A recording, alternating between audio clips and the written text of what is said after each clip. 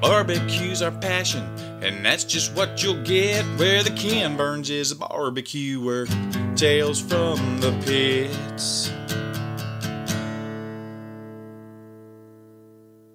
Hey, you've heard us talk about Zavala's barbecue distribution and their brick and mortar, but now the exciting products are coming to your doorstep.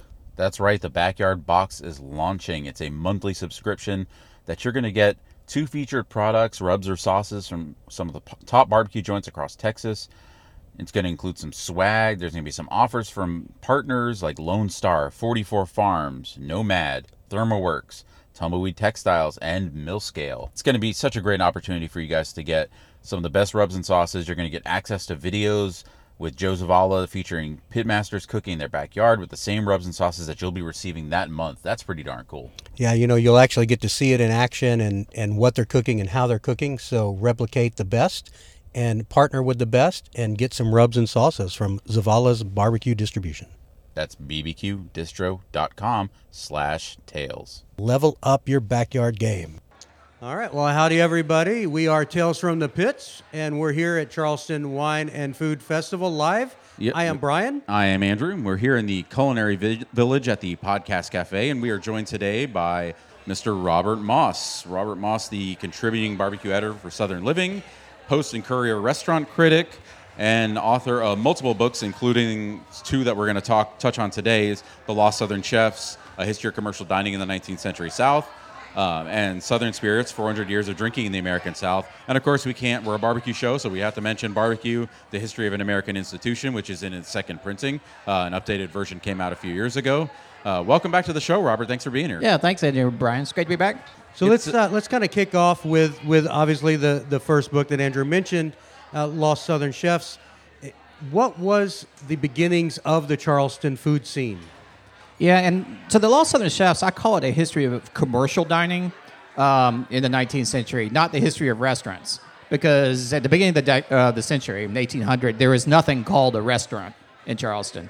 That is really a institution that developed throughout the 19th century. At the end of the 18th century in Charleston, you could eat at home, obviously, but if you wanted to get a meal somewhere else, out in public, maybe you're a traveler in town visiting, or you were a bachelor who didn't have a home or kitchen of your own, you basically got 2 options. You could go to a tavern, or you could go to a boarding house, and they're very similar in what they would serve. In fact, they look very similar. The main difference was, the tavern would be a house of public accommodations, and it really looked like a house. Most of them were built as houses. They had a little bar in the corner in a cage because the proprietor would, serve liquor, rum punches and things at night. And then when it's time to go to bed, he'd lock it all up. And then you had, most taverns, you could get a room there if you wanted to. Usually it was not a private room. You would be in a big chamber with a bunch of beds and sleep with all your fellow tavern guests, often in the same bed. If you had a little money, you could get a private room, but mostly it was a commonality. Boarding house is very similar, except that it was more you would board there for a period of time. The proprietor, who generally was a woman, often a widow, it was a very common profession for widows to go into, that would cook meals for you. Usually you would get 3 meals a day, but you couldn't just walk in and order what you wanted. It was whatever they served that day. Tavern was the same way. If you could get a meal there, but it was whatever the owner or the cook decided that they wanted to put on the table that day. And being a port city, obviously a lot of sailors frequented these places as well, which probably was pretty rowdy, I would say. There was definitely different levels of taverns, and here in Charleston, the ones down along the waterfront were sort of notorious for, there lots of rum drinking going on, lots of cavorting going on. The authorities were constantly trying to, deal with the tavern problem and all the drunk sailors that would come in and out of there. And one of the things that, you hear the phrase, ring the dinner bell. That was literally what was done. Yeah, though it typically was a gong, not a dinner bell. Dinner was served, and dinner in Charleston was usually served about 2 or 3 in the afternoon. That was the big meal of the day. There'd be a small supper at night. But around 2 or 3, whenever the set time, the doors would be locked to the dining room. The proprietor would ring a big gong, and you would actually, the guests would rush in and sit down at the table. That actually was a little bit later on in the 19th century as hotels, et cetera, developed. the gong and the dining rooms became bigger, so the gongs became louder. But that was definitely a feature of dining was a meal when we serve it, whatever we want, and you just pay a fixed price for it. I bet a little bit of like Pavlov's dog, where you could hear those bells. I can just. That town was probably very quiet until those bells rang. It was. And British travelers in particular, British travelers loved to come over in the early part of the 19th century and just sort of sneer at the bumpkins in America. And they always made a big deal about the ringing of the gong and how rapidly people would rush to the table and would bolt through their food. You ever heard about, the old expression like eating at a boarding house, because you're really eating as fast as you could before the rest of your guests there, or your fellow diners would get the food. And what were on some of those early menus? Like, what were some of the popular dishes or things you'd see served in those taverns or boarding houses? Well, we were actually sort of at that time. There was a lot of, if you're talking about the boarding houses and the taverns, it was very basic meals. A lot of boiled meats and roasts and things like that. One of the early delicacies, though, in Charleston, and this was actually even before served in taverns, well before there were anything you called a restaurant, was green turtle soup, and that was actually a great American delicacy in the 19th century, and even in the 18th. They would catch these gigantic green sea turtles used in the Caribbean, bring them live on a ship into harbor. And whenever a tavern keeper would buy it, and then butcher and these are hundreds of pounds, so these giant turtles would butcher them on site, cut off the fins, and they would actually cook the fins and serve them like steaks. And then they would boil the turtle and make a rich soup out of the meat and out of the broth, and with a lot of sherry and other aromatics in it. And for tavern keepers, it's actually sort of like their big draw. They would advertise in the paper, "We'll have a green turtle soup, Saturday at noon." And oftentimes it was free, because the idea was that you come for the soup and you pay for the drinks. From presentation, would they keep the shell out? I don't think so. They would sometimes display them in the window. Some of this is hard to know because there aren't great detailed descriptions of the meals and things like that from that period. Usually would find brief advertisement notices, but I do definitely you would see advertisements that the shell would be displayed in the front window for people to come by. Is obviously a big draw if you had a huge turtle shell in the window. And that's one of the things that, we're of course sitting at a very large food festival as we speak, yes, where people are pulling out their phones and documenting food. Right. That was not an option back in those days. And so food history back in that time couldn't have been easy for you to research. What were some of your, how did you go about putting this book together? It is challenging. Some of the best, most detailed descriptions would come from travel logs, which is usually somebody from somewhere else, often from Britain. There were some folks who come from other European countries, who usually would be written in French and German, but you can get translations. But they would essentially be like tourists traveling around all the colonies and writing up their experiences, which are great sources. The very first influencers. Yes. But the thing is they aren't locals, right? So they're coming in town for a few days, and then sort of like I do with barbecue, right? Making the tour, writing it up. So you have to be a little bit suspicious of some of their descriptions. They don't understand the culture necessarily. They tend to think Americans are a bunch of rubes and bumpkins, and really run it down, sometimes unfairly, but I'm sure sometimes fairly so, because it was pretty rudimentary. Yeah. From there, though, like restaurateurs, local people didn't often describe the food. There were minimal cookbooks at the time. So, those came a little bit later. But really, newspaper ads and newspaper stories have been like the best source for this. I had to piece a lot of it together. Sometimes menus will be published either in the newspaper account of a banquet or something like that, or there are some that there are not a lot of menus surviving, but there are some menus surviving. Your typical tavern or boarding house wouldn't have a menu because it was just whatever, we're serving pork roast today, and that's what you get. But for banquets, you would have menus when there was something more formal. And I would imagine back then, you already kind of mentioned it, but lots of poultry as opposed to pork, that was probably much harder to obtain. Well, chicken's an interesting thing. We think of chicken as being very cheap today. It's probably one of the cheapest meats, certainly cheaper than pork, beef, or veal. But that wasn't the case before World War II. and certainly not in the 19th century, chicken was rather expensive. Chickens were, obviously, people got eggs from chickens, so you had your laying hens. But chickens would be, this was before the development of what's called the broiler chicken, which is a chicken that will grow in just a matter of months or weeks and be ready for slaughter. Back then, they didn't grow that fast, and they were much smaller. They've since been bred. So you usually would have a chicken was more expensive than veal, was more expensive than beef. It was a special occasion dish. So you think about fried chicken as a Southern specialty today.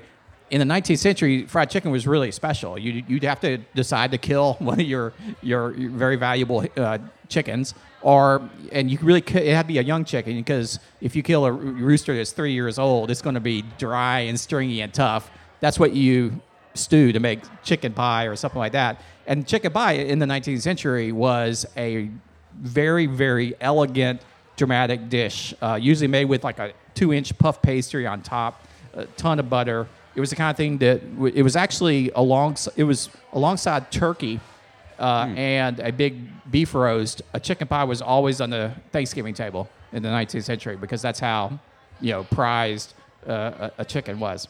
So yeah, they did eat chicken in the you see that, but it was very expensive. It wasn't really a meat that was raised for eating so much compared to beef and pork and lamb and goat and things like that.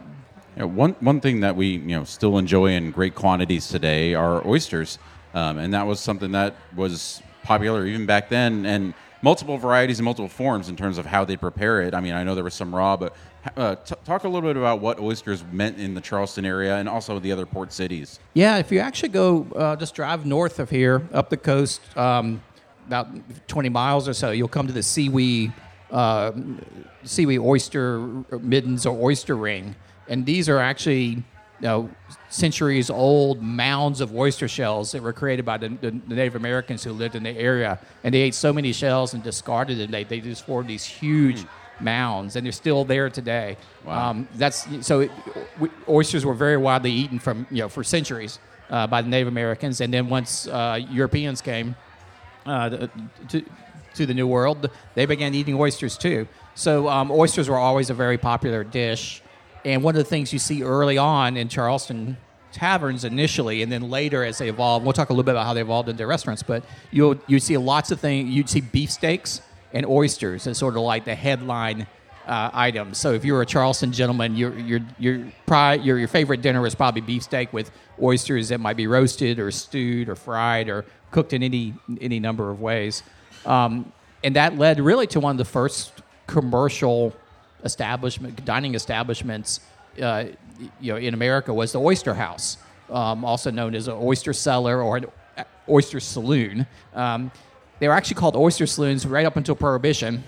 I think they should still call them oyster saloons. Yep, because bars weren't called bars; they were called saloons. A saloon had a bar in it, but you went to the saloon. Of course, the saloon got a bad rep during all the Prohibition or all the temperance movement, and so when everyone came out of Prohibition after repeal, all of a sudden you didn't have saloons anymore. You had bars. And you didn't have oyster saloons anymore. You had oyster bars. But we're fast forwarding a little bit ahead. The Oyster House was really started in New York. It was a tradition there on the lower tip of Manhattan. There were often oyster cellars because they were in the basement of buildings there. And you could go down and get oysters roasted, stewed, or fried. They often would put them in a pan over a wood fire and roast them up, which sounds absolutely delicious, roast them with butter. About decade after they popped up in New York, they started appearing in Charleston. Around the 1820s, we started having oyster houses popping up here. Very similar, except we don't really have any basements in Charleston because they'd be underwater. So they were on the first floor. Queen Street, if you go to and walk down Queen Street from King Street over to East Bay, you're walking right down what used to be the Oyster House Alley of Charleston. So the 1820s through the 1860s and beyond, there were at any one time at least a half dozen oyster houses in operation along there. The most, the two sort of long-lived, as most famous, was the New York Oyster House, which was opened by a guy named David Truesdell, who came down from New York and opened a New York-style oyster house. And one block down the street, another guy opened the Carolina Oyster House, and that really sort of started the oyster house tradition. Damn Yankees, even back then. Yeah, that's right. I mean, between the oyster houses and the taverns and the boarding houses, I mean, as you described this street of oyster houses, I mean, it must have been a bit of a party atmosphere here. Kind of a lot of riches of food, at least. Yeah, it definitely was. In fact, there's a great article I turned up from a guy who was actually writing to defend the game of whist, because whist was very controversial as corrupting the youth. They were getting together and they were playing this having whist parties, and bad things could happen. And he actually defended whist as good for the youth. It was good to get them together, and most important, it keeps them out of the oyster bars. Which is, I can't remember, it's like these the most disagreeable purlieus of sin or something like that. He had a great expression for describing the oyster bar. So oyster bars or oyster houses, primarily all male places, lots of drinking going on, lots of booze, lots of porter, went very well with oysters. So not a place that respectable young women would be seeing. Weren't high society. So these oyster houses, were they seasonal? Like oysters tend. Yeah, to be, absolutely. And back then it was very much like the old months with the R rule. Of course, there's no refrigeration before the Civil War in the South. There's no mechanical ice production. They did start getting ice houses that would be populated or filled with ice brought down in a ship cut from New England, but it's very expensive. So you really couldn't use it to keep oysters cold. So yeah, the oyster bar houses would actually close up for the summer. As soon as it got too hot to keep the oysters, which is usually be around the month without an R, about May, and then they'd reopen for business again in the fall, in September, when the waters cooled off, and then they could keep the oysters fresh long enough to serve them. You talked about the rowdy drinking that would go on, and that brings us to one of your other books, the Southern Spirits. What were they drinking in these oyster houses back then? Yeah, well, I sort of got into writing Southern Spirits as, I love bourbon, so I don't want to disparage it, but I started writing the period where bourbon was all the rage, and everything. It was bourbon this, bourbon that, bourbon everything. But the thing about bourbon is nobody in South Carolina drank bourbon before Prohibition. Nobody in the South who had any money drank whiskey before the Civil War. Whiskey was the cheap stuff. It was the sort of the country spirit that would compete. I was going to say, like, how did there wasn't a lot of transportation of it. Right? Yeah, there wasn't transportation, and at that time, whiskey wasn't really barrel-aged. So if you've ever had white whiskey, it's not a fine sipping spirit. I would treat it more like tequila than you would an aged spirit. So back then, if you had money, the favorite spirit would be brandy, ideally imported from Europe, and ideally from the Cognac region of France, which was the most prized brandy of all, and now so much that the Cognac business became a generic name for spirits. The cheap stuff was made in the Caribbean. It was rum, made with the leftovers from sugar production, or molasses was imported, usually to New England, and distilled in New England, and then the rum shipped south. And Caribbean rum was actually more expensive and more prized than New England rum, which was the rough, cheap stuff. The best rum, for whatever reason, was from the island of Jamaica. So old Jamaica rum was the most prized, most valuable. It was the good stuff. So if you were in a tavern, a punch house, as they often call it, because they're drinking punch, you're probably drinking a punch or or toddy or some other concoction made with either brandy or with rum. And that was the trade route from Europe through the Caribbean and then up. Yeah, here. that's right. Ships would leave England with goods, carry them to the Caribbean, and it had a lot to do with trade laws and all the wars between Britain and Spain and France. So the British colonies had to import things from either Britain or other British colonies. So the route would actually go through the Caribbean. They would, bring manufactured goods, cloths, and things like that from England, then load up the ships with rum, carry it to Charleston. And then in Charleston, that's when the rice economy is booming. They would load up the ships with rice and carry that to England, where rice was growing in popularity and becoming a very valuable commodity. One of the things that I learned reading the Lost Southern Chefs was how different dining was back then in terms of what was served. I mean, we all know the food of the South today that we eat, tends to be very homey flavors, very comfort food based, but that wasn't the case in the 19th century, in the early mid 19th century. It was much more of a European fine dining sort of banquet type meal. And I would make the distinction: the food that's served in commercial establishments and in restaurants. In the 19th century, there was a pretty big divide between home cooking, what people would make at home, and what you would go and get when you're dining out in the restaurants that they're evolving. Or if you're at a very fancy banquet. Definitely very European influenced. I'm trying to remember the date. Somewhere probably, I think in the 1840s is the first time there was a business called, with a name like restaurant in Charleston. It was actually called the restaurant, which is a sort of variant of the French term. The term originated in Paris from these restaurant, establishment that sold like these healing broths that were supposed to be restorative for sick people, and they developed into more just general eating establishments. And then the term sort of hopped upon to Boston and elsewhere. And Charleston first got a restaurant, some in the 1830s, 1840s, but mostly it was actually a coffee house. And again, the names. It's called a coffee house. You could get coffee there, but by and large, you're getting brandy and rum and cocktails, and you also get meals there. Well, that way you could tell your wife that you're going to the coffee house. I was at the coffee house. Yes. And so anyhow, that was the meals there were different than what you would get at home, and there's a lot of French influence. In fact, starting in the 1820s, 1830s, but really picking up in 1848. There was an influx of French and European chefs. There was a wave of revolutions in 1848 that swept through Europe. All of a sudden, these cooks who were serving all the nobility in the royal houses found themselves out of the job, often because their employer got hanged.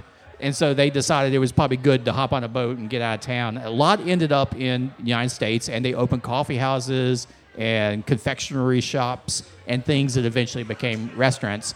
And so that if you look at sort of the pool of restaurateurs and chefs in the South, but also in the northern cities as well, starting in 1840s, really 1850s and 1860s, the European cooks newly immigrated from France or from other parts of Europe were probably about a third of the restaurateurs in the U.S. Taking it to barbecue for just a second, because we're a barbecue sort of show. Daniel Vaughn, I remember years ago, found like the earliest mention of barbecue in Texas that he could find. What's the earliest that you've been able to come across in terms of the Carolinas? Yeah, for a long time, I would say that there was no Charleston barbecue tradition at all, because I really hadn't been able to find a scrap of information about barbecue in Charleston.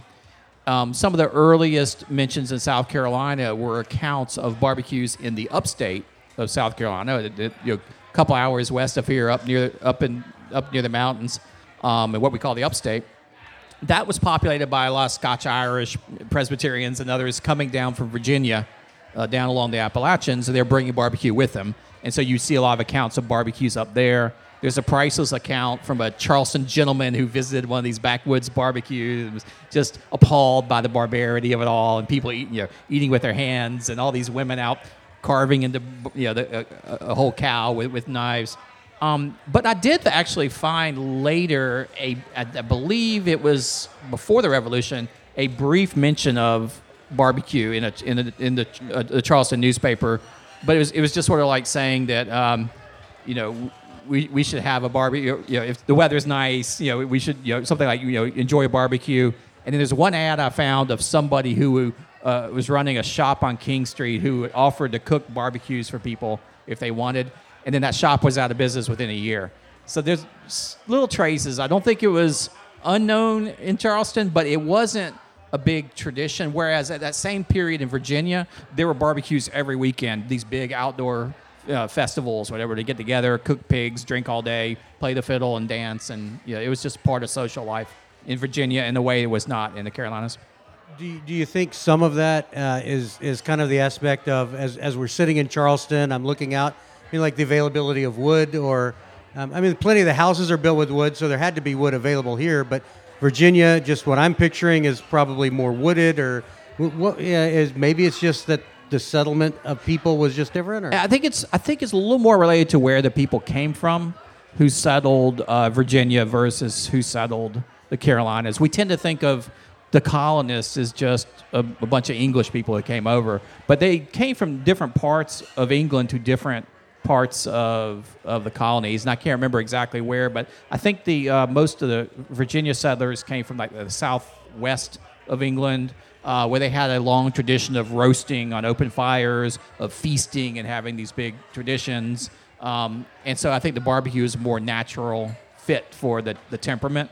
Why it didn't take off in Charleston, I'm not sure, but it's a very different culture and a very different society, dominated by rice planters. I think you're right. The landscape is a little bit different here in Charleston. You don't have lots of woods with good barbecue grounds. That may have had an influence, but it just, for whatever reason, very little barbecue in Charleston straight up into the 20th century. I mean, it's interesting, especially because, obviously we're by the water, so seafood is more abundant. What were some of the popular fish or seafood dishes, other than, of course, oysters, that you would see in commercial dining, or did you see much of that in commercial dining? Yeah, so back then, you didn't have boats that went out fishing at the deep sea. Charleston had a mosquito fleet, is what it was called, because the boats were very tiny. Usually African-American men were the fishermen, and they would go a mile or two offshore. So they only would catch things that would be, in the rivers or offshore. Shrimp has been around for a long, long time. Very different back then than today. Today, you have these deep trawlers that go way offshore and drag the big nets. Back then, shrimp tended to be caught in the creeks where they breed with hand nets, and they were very small, and you still will call them creek shrimp, which are tiny little shrimp. In terms of what you would see in restaurants, lots of river fish for sure. One of my sort of fascinations with writing the book became shad, which is this really interesting fish that lives in the ocean most of its life, but will swim upstream to breed. And back in the 19th century, they would go as far inland until they hit the fall line where there were waterfalls and they couldn't go any further, which in Charleston would be all the way up to Columbia, which is way, it's 100 miles inland from here. That changed when they started damming the rivers, but shad was a very prized fish, and fishermen would string long nets across the rivers, and as the fish were swimming upstream, sort of like salmon fishers, the fishery, they would catch them usually in January, February, just as the waters were starting to warm a little bit.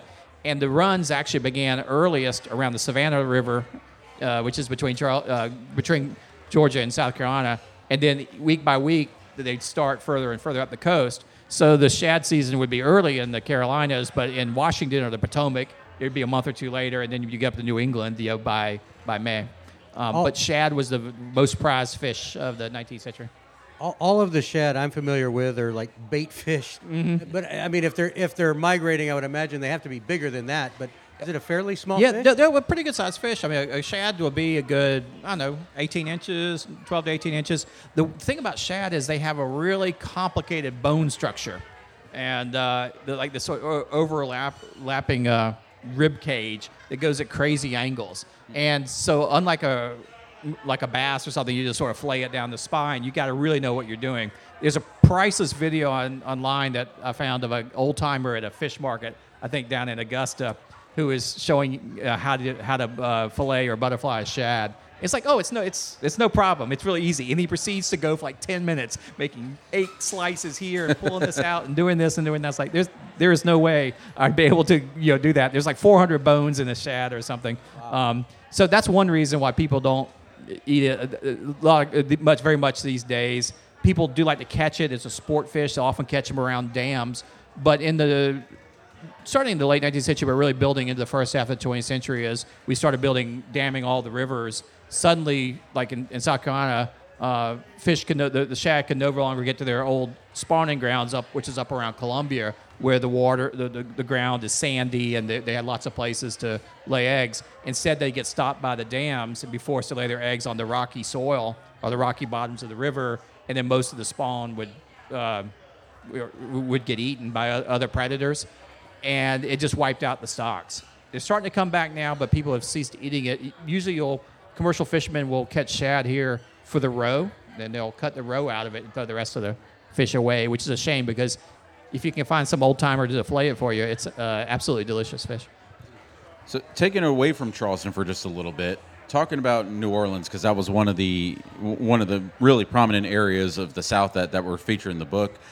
And what I was, really interested to learn about is how different the cuisine of New Orleans was in the 19th century in terms of commercial dining versus what we see today in New Orleans. Yeah, it really surprised me too going into it because I'd been to New Orleans. I'd eat at Antoine's and Galatoire's and these great, Creole restaurants that date back to the 19th century, or at least in theory date back to the 19th century. And I sort of figured, okay, that's what New Orleans cuisine was like way back to the Civil War. But the more I dug into it, I realized, and certainly before the Civil War, and even really the 1870s, 1880s, cuisine in New Orleans restaurants, and New Orleans was well known for its restaurants, even in the 19th century, rivaling New York City. But the cuisine there was very, very much like what you would find in Charleston, in Richmond, in Washington, D.C., and New York City. It was sort of this American fine dining, a blend of European, particularly French cuisine with American ingredients, and very much like that. There's the long-running, very rich home cooking tradition going way back to the colonial era in New Orleans. It was greatly influenced by African Americans, and the things we think of today like gumbo and shrimp etouffee and all those types of things. That really didn't enter the restaurants until really around the turn of the 20th century.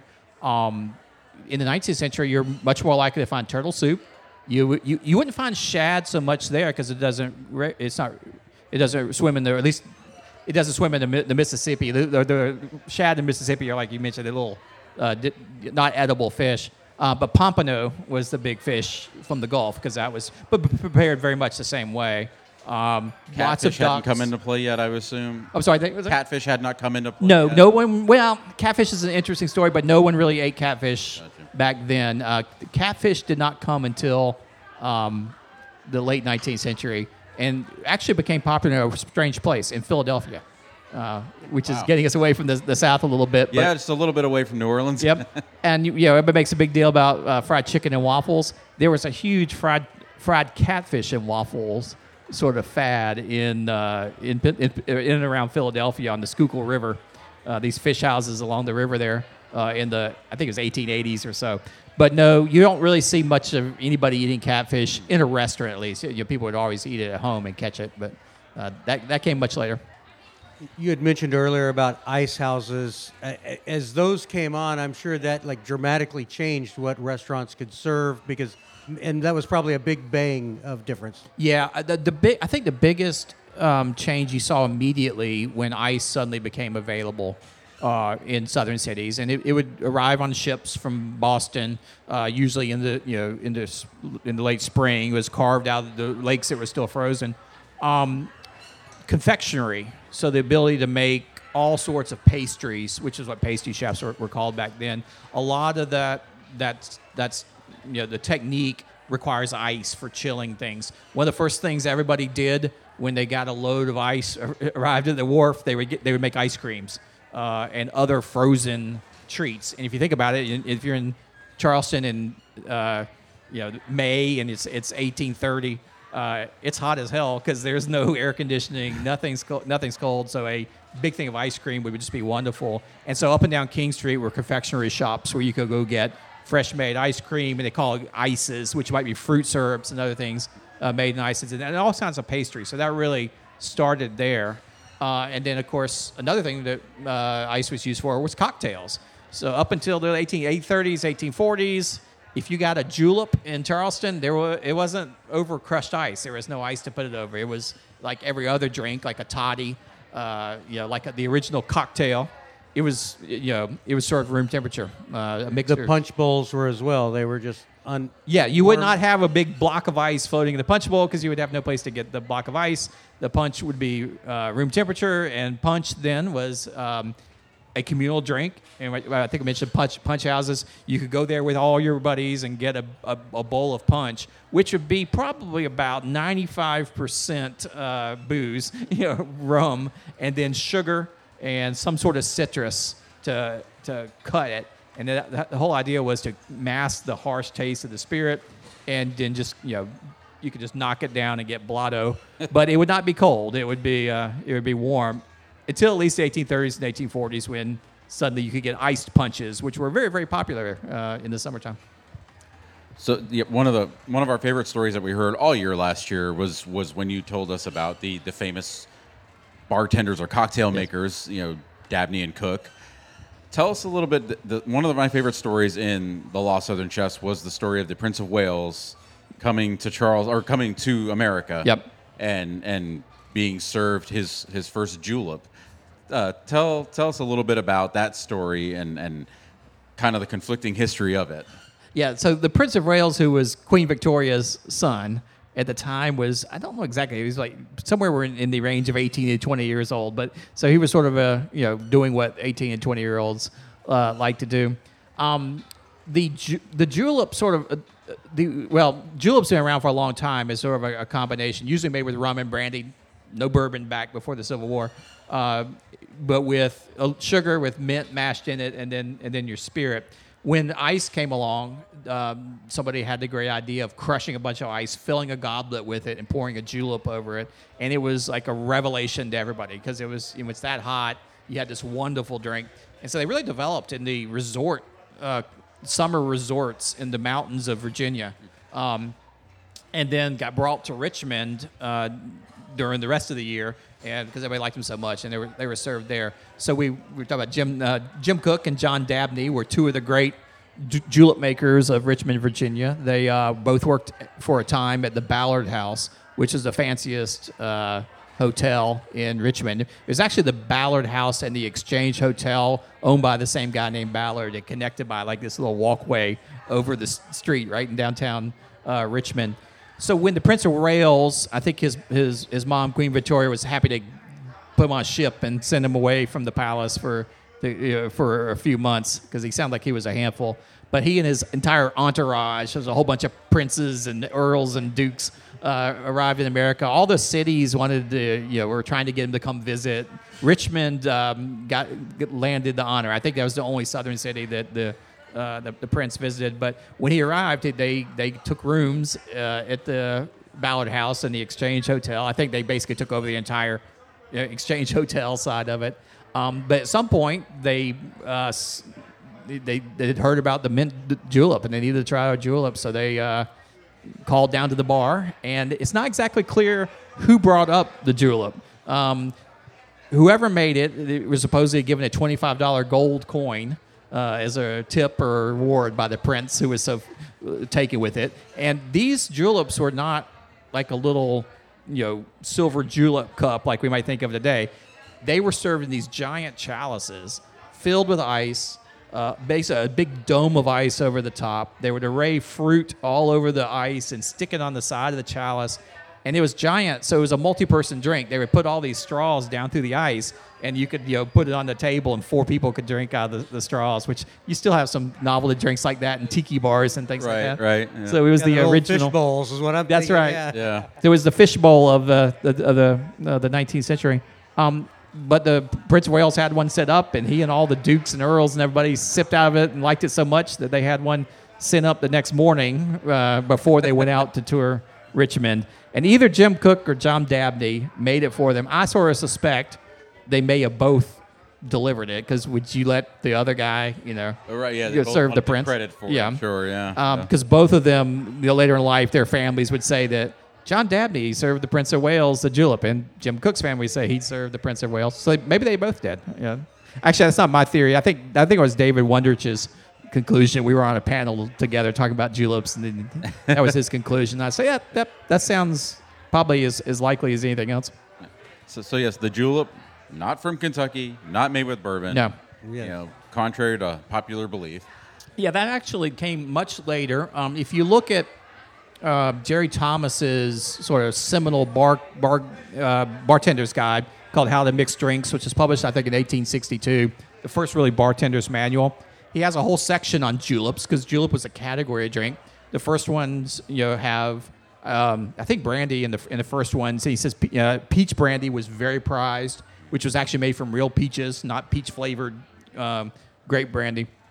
A lot of it made domestically, and then way down at the bottom is a whiskey julep because that was if you had to make it with that, you could. But whiskey at that point was still pretty harsh stuff. It wasn't until later that they're aging it, and Kentucky really became famous. Best I can tell, they were serving juleps in Kentucky like everywhere by that point, but they weren't known as Kentucky. It really wasn't until after Prohibition that Churchill Downs made the julep their sort of official drink of the Kentucky Derby, that it really took on a strong association. They were serving juleps made with bourbon at the Kentucky Derby before Prohibition, but it wasn't a very famous, it wasn't the signature drink. It was just served alongside everything else. And I'd read that one of the things that helped make it famous in Kentucky were the glasses that it was served in. Yep, absolutely. The concessionaire for the Kentucky Derby, I think it was originally glasses. They went back and forth between glasses and I think like metal cups or something because people would break them. But they came up with the idea of doing a souvenir glass that you could get your julep in, and so then that really fueled the popularity. And getting the glass from the Kentucky Derby became a huge thing. In the late 1930s, and I think the julep is associated with Kentucky ever since. But there's a great distillery here in town. If you can get there while you're here, actually, it's the Hospitality Center, so you've probably already been there. Called Highwire Distilling. Mm-hmm. They make now a peach brandy made with real South Carolina peaches. Only distillery in South Carolina that I know of that is making it in any sizable quantity. Unfortunately, it's still not. They're in their regular rotation. It's sort of they make it once a year and bottle it up, and when it's gone, it's gone. But boy, a mint julep made with real peach brandy is really fantastic. So you got to give it a shot if you can get a bottle. Give it a shot. Literally and figuratively. We definitely have to try to get that one before we get out of here for sure.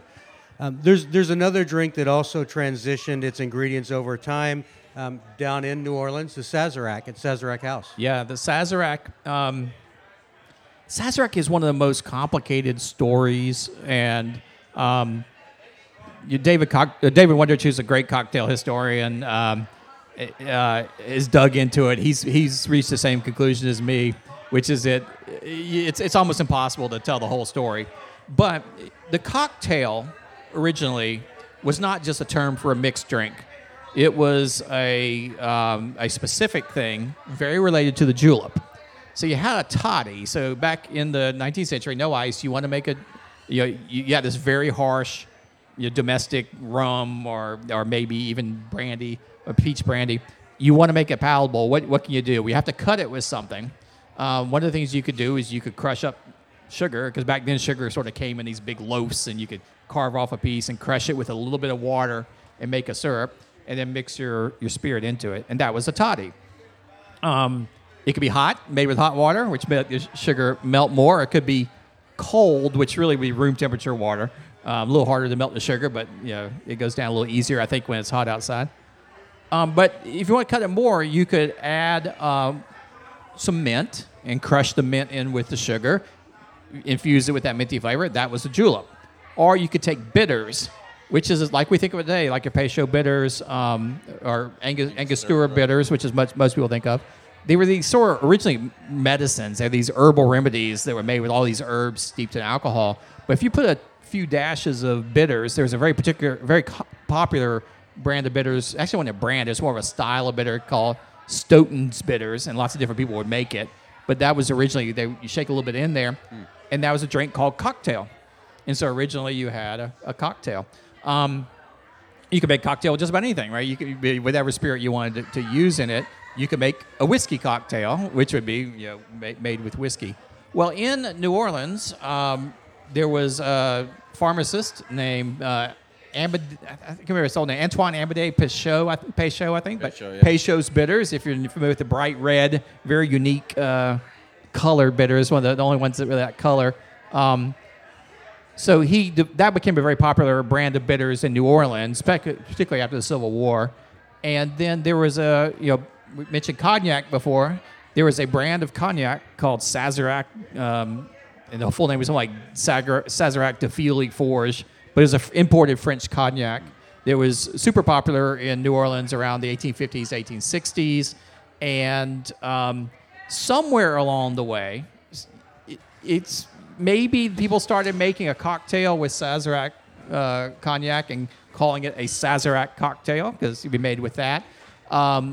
It was popular. There were several Sazerac houses in New Orleans that were sort of named after the cognac. And so maybe it was a cocktail made at the Sazerac coffee house. But certainly there's a phylloxera epidemic broke out in the cognac region of France in the 1870s, wiped out the grape fields, wiped out the cognac industry in France. And what happened at the same time is all these sort of sharp dealers had cheap brandy from somewhere else that they would stamp cognac on the barrel and pass off as cognac. So I got a really bad name in the market even after the region came back. So cognac fell totally out of favor in the United States in the 1870s. What was super popular and replaced it was whiskey, which was getting better and better. Barrel aging had been introduced. The distilleries were getting bigger. They were starting to use column stills. We have a lot of romance about the small little still up in the hill, but by all accounts, the whiskey they made was really harsh. So you were getting better and better whiskey, and then people started making their cocktails with that, including the Sazerac cocktail, which would be rye whiskey, Peychaud's bitters, and rinse the glass with a little absinthe, which was also super popular in New Orleans in the late 19th century. Got replaced later by Herb Saint when absinthe was banned. But now that you can sell absinthe in the U.S. again, a lot of bartenders in New Orleans are using absinthe rinse for their Sazeracs. And some people say that the transport of the whiskey on the boats down to New Orleans, that river voyage also helped the aging because it would kind of swish around in the barrels as it came down. Yeah, it certainly did. I think long before that, long voyages were known to improve rum, and they're also known to improve Madeira wine, which is wine from the island of Madeira, which is just off the coast of Africa. It was a Portuguese island where they made a wine that became very popular in the South. And they would put it in these big barrels they call pipes and fortify it with brandy, which would help it sort of stand up to the voyage. And what they actually found was in the hot hold of the ship, as they went up and down in the seas, it actually mellowed and improved. We know now that a lot of times, it's the barrel, or it's getting pulled into the wood and out of the wood. So they sort of knew that with wine, and customers in Charleston and elsewhere started saying, please ship it in these barrels, and please put brandy in it before you do. And then they actually started sending these barrels on long voyages all around the world. There was a thing called 3 Times Around the Horn, which was a barrel or a pipe of Madeira wine that was put on a ship, sent around the Cape of Good Hope in Africa all the way to Asia, and then back around and back around. Somehow it came around the Cape of Good Hope 3 times, at which point it was really That's prized. Marketing like you see today. Right. That's right. Yeah.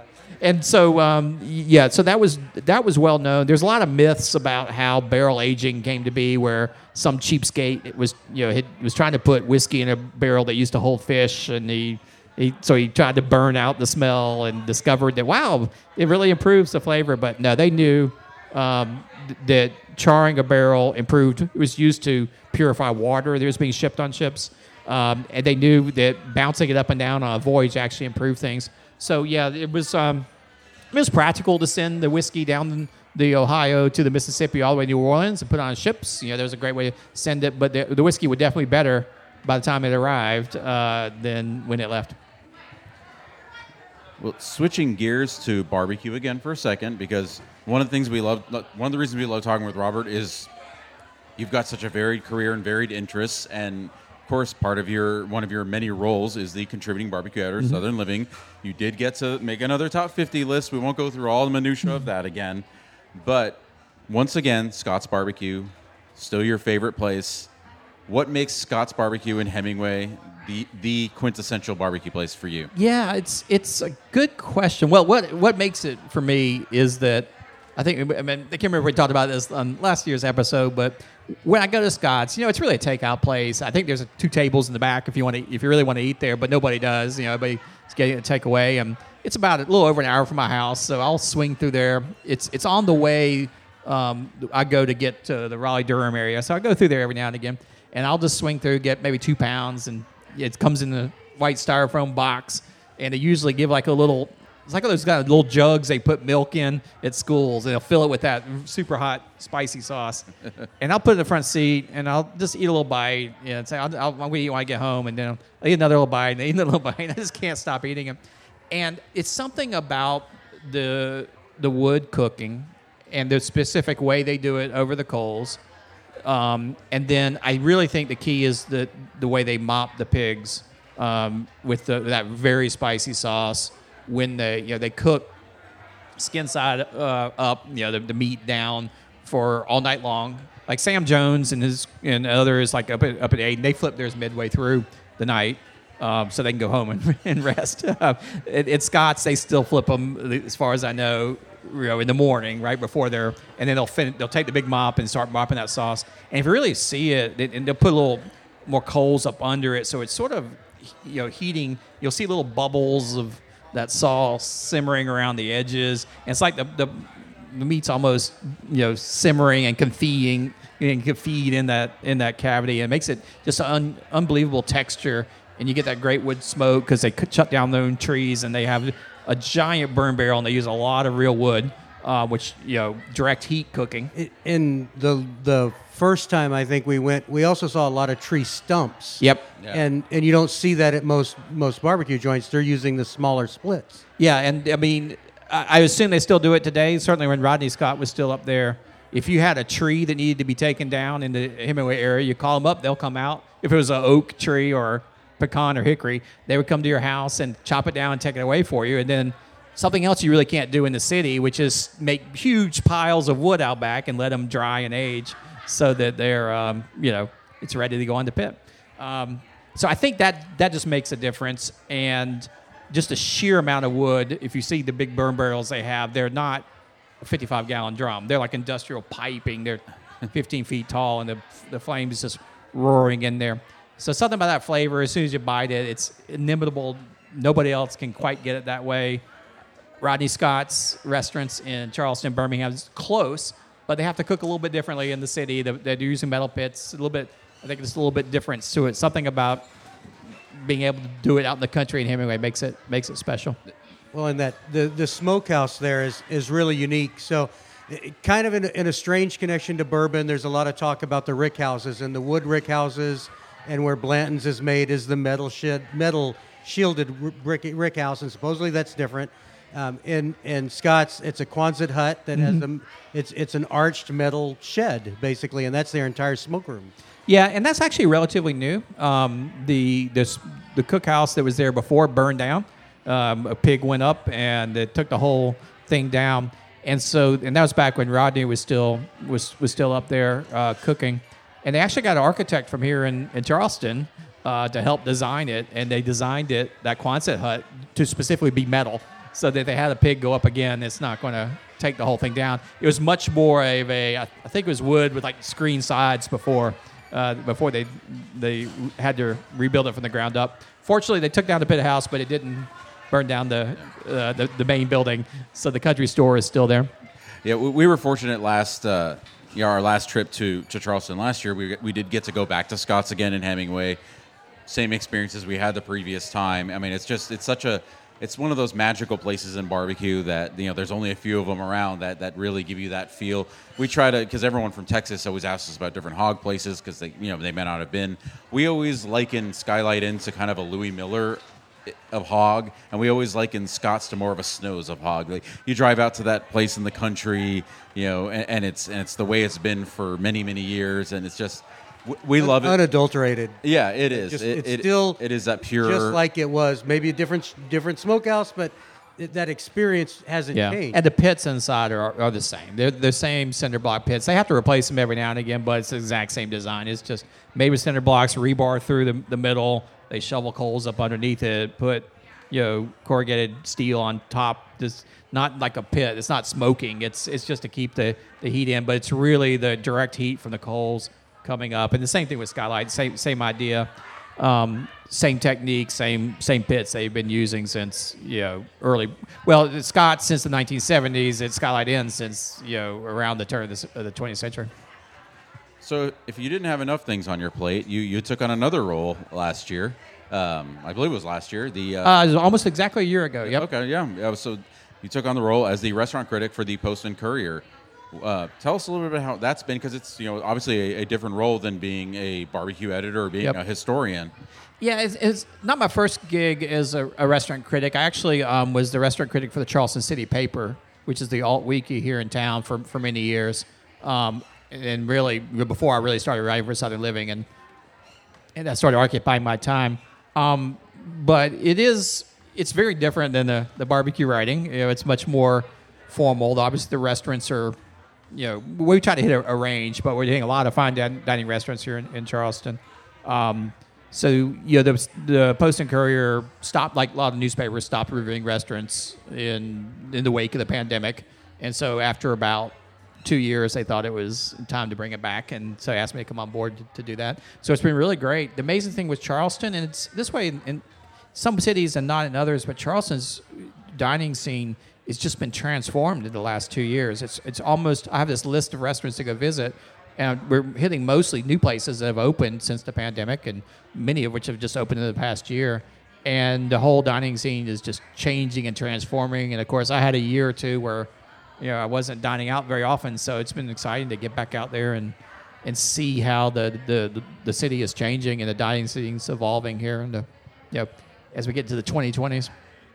What are some of the restaurants that have excited you since you've taken on this role? What are some of the ones that have really stood out for you? Well, the one that just came out yesterday is it was a very, very positive review of one of my favorite new places, which is called Vern's, which is downtown. Charleston used to have its fine dining sort of restaurant row was East Bay Street, which is where all the restaurants that sort of developed the new Southern cuisine in the 1990s, early 2000s were located along that. In the 2010s, the dining scene shifted to Upper King Street, which used to be a retail district, and a lot of the stores had closed down and got boarded up. It was sort of dead. In the early 2000s, like lots of boarded up windows, et cetera. And then one by one, each block started coming back, and lots of restaurants were being put there. So that was sort of the hub of the fine dining scene. But Charleston's gotten very famous for its food scene. The Wine and Food Festival here is actually very largely responsible for that. The whole mission of the Wine and Food Festival, when it was founded, was to shine a light on the Charleston restaurant scene and bring it to national attention. And boy, did it work! It's like moths attracted to light. Yes, and so that really made it a dining destination, and then that drew more tourists, and that drew people to build hotels, and that drew more tourists who maybe not be as interested in coming to Charleston for the dining as much for everything else. And so it got all these travel and leisure best cities awards and stuff, which it's great, except the one problem is you have hotels pop up at every corner downtown. The rent's going up and up and up on East Bay Street and King Street. So increasingly, the new restaurants are opening up out in the neighborhoods, and Vern's is one of them. It's on Bogart Street, which is just a couple blocks off of King Street, but it's down in what was and still is a residential neighborhood. But all those neighborhoods back 100 years ago had little corner grocery stores. Back before people had cars, where you could walk and get your groceries. A lot of them got boarded up, once the supermarkets came after World War II. Now they're being renovated and turned into restaurants. Not back into restaurants, they were groceries. And Vern's is one of them. It's in a corner grocery store. So it's a smaller format, old building, beautiful wood floors. They've remodeled it nicely. But it's just a different type of dining. It's a little more casual than the old white tablecloth places that we had on East Bay Street 20 years ago. Not as elaborate in terms of sauces and all that. Dan O'Hines is a chef there, and he was actually the chef de cuisine at McCrady's restaurant, which was one of the defining restaurants of the Charleston boom. It was where Sean Brock first came to Charleston and sort of made a name for himself, and he was Sean Brock's chef de cuisine. So he was there for many years, and they went out to California for a little while, cooked with the guys at Animal, Vinny Dodolo and John Shook, I think or Dotolo and Shook, John Shook. They came back east and they've opened a restaurant this summer, and it's absolutely fantastic. So it's a lot simpler and a little more stripped down than the former style of fine dining. But it's simplicity in ingredients, really making the best use of Charleston's dining. So one of my favorite new places I've been to. That's Fox Brothers were actually just telling us we need to go there. Like 2 days ago, we were getting messages from them. Like, they do a Delmonico steak you've got to get to. And well, yeah, I get a great review, but I don't think I'm going to. They were already, you couldn't get a table there, so they put themselves on the map. I don't think I have that much influence. All right, so we'll give you a little rapid fire of some of your favorite items around Charleston.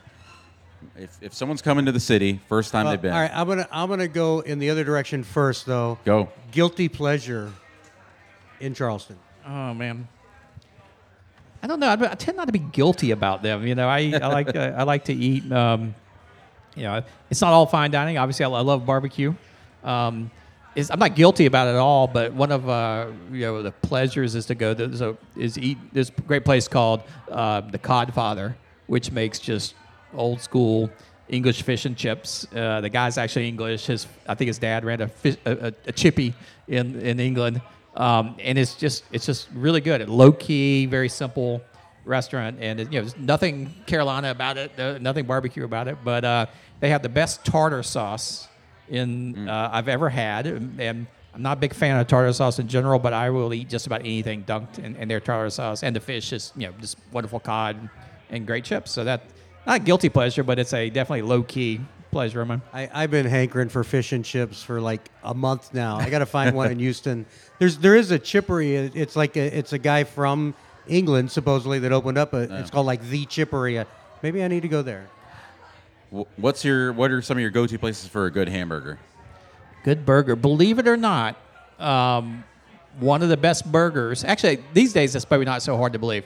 The Bessinger barbecue joints, either Melvin's or Bessinger's on Second time we've heard that today. Yeah, actually. And I'm a big fan of the old school cheeseburger, and this is an old school cheeseburger, and it actually reflects the heritage because the piggy parks used to be drive-ins.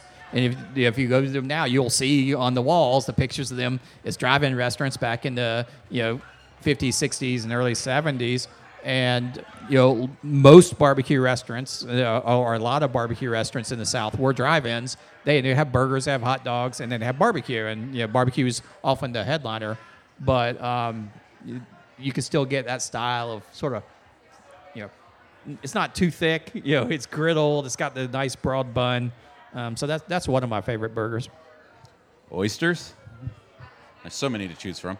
Yeah, that's hard to say. There's so many good oysters now, and it's like the thing about oysters is not a lot you do with them, right? You shuck them, you have a good cocktail sauce or mignonette, but the oyster themselves. Is anyone doing a creative oyster dish that stood out to you? Yeah, that's what I was trying to think of through some of that. I really do like a good oyster stew, which can be delicious if made right. I'm trying to think of where there's so many places that do it. There is Leon's fried chicken and oysters. We were there yesterday. They do a really great grilled oysters. It's New Orleans style. They borrowed it from New Orleans, but they do it really well. Okay. And so that I would say, non-raw, that's one that I definitely endorse. I could eat a whole lot of those. All right. How about dessert? Just best desserts in Charleston? Yeah. It's a little tough. Parker Milner and I, Parker's the food editor of the Post and Courier, have been talking a lot about pastry chefs, and we're going to do a podcast, I think, with some pastry chefs and try to talk about that. The pastry world has really changed. Very few fine dining restaurants now have pastry programs anymore or on staff. So the desserts tend to be fine dining restaurants. They're fine, but they're nothing that blows you away like they would have 15 years ago when you had these wizards, spinning sugar lattices and doing all kinds of crazy things. One of my favorites, though, this one comes to mind, is there are these dulce de leche donuts at the Red Drum in Mount Pleasant, which has been there for a long while. It's actually a sort of a Texas meets Low Country fusion. The Ben Berryhill, the chef, was originally came from Texas. Does great quail and stuff like that. But these are like these donuts that are fried fresh, and they have this dulce de leche sauce that you dip them in. And Maybe it's a guilty pleasure. I could eat a zillion of those. It. Yeah, apparently, some people are big fans of it. All right. So, there's one other thing to talk about, too, as well. I mean, we're on a podcast, but you're starting a podcast. So, tell us about now that we're a year in with Post and Courier, I'm doing a few more things. I'm writing a monthly column for their subscribers-only newsletter. So if you're in Charleston and are interested, take a look for the Charleston menu, as it's called. And then we're also launching a podcast, actually, here at Charleston Wine and Food, that will, I think it tucks up under, they have a Understand SC podcast series, which is all about various topics in South Carolina. And so we'll be adding a monthly look at the food scene in South Carolina, but particularly in Charleston. So that'd be fun to get off the ground, and I'm excited about having that. We'll have some good guests come on anytime someone's visiting. We'll try to grab them and then talk with them, but also talk about just the latest news on the Charleston culinary scene. I mean, it would be great fodder for people that are coming to Charleston to make sure they listen to the most recent episodes before they show up. Oh, of course, yeah. No, and of course, the locals should be subscribing to it to stay in on the latest what's going on in the Charleston food scene. You keep giving yourselves more things to do. I know. Well, I just keep more things to eat. That's the key. But no, thanks again for another really fun conversation. Our episode last year is probably the favorite one we've done. I went out and bought mint juleps, so right after the episode. But it's always a pleasure to talk food history, barbecue history with you. Thanks again. Thank you to Charleston Wine and Food for having us out here in the Podcast Cafe at the Culinary Village. And we will talk with you next time. All right. Thanks, guys.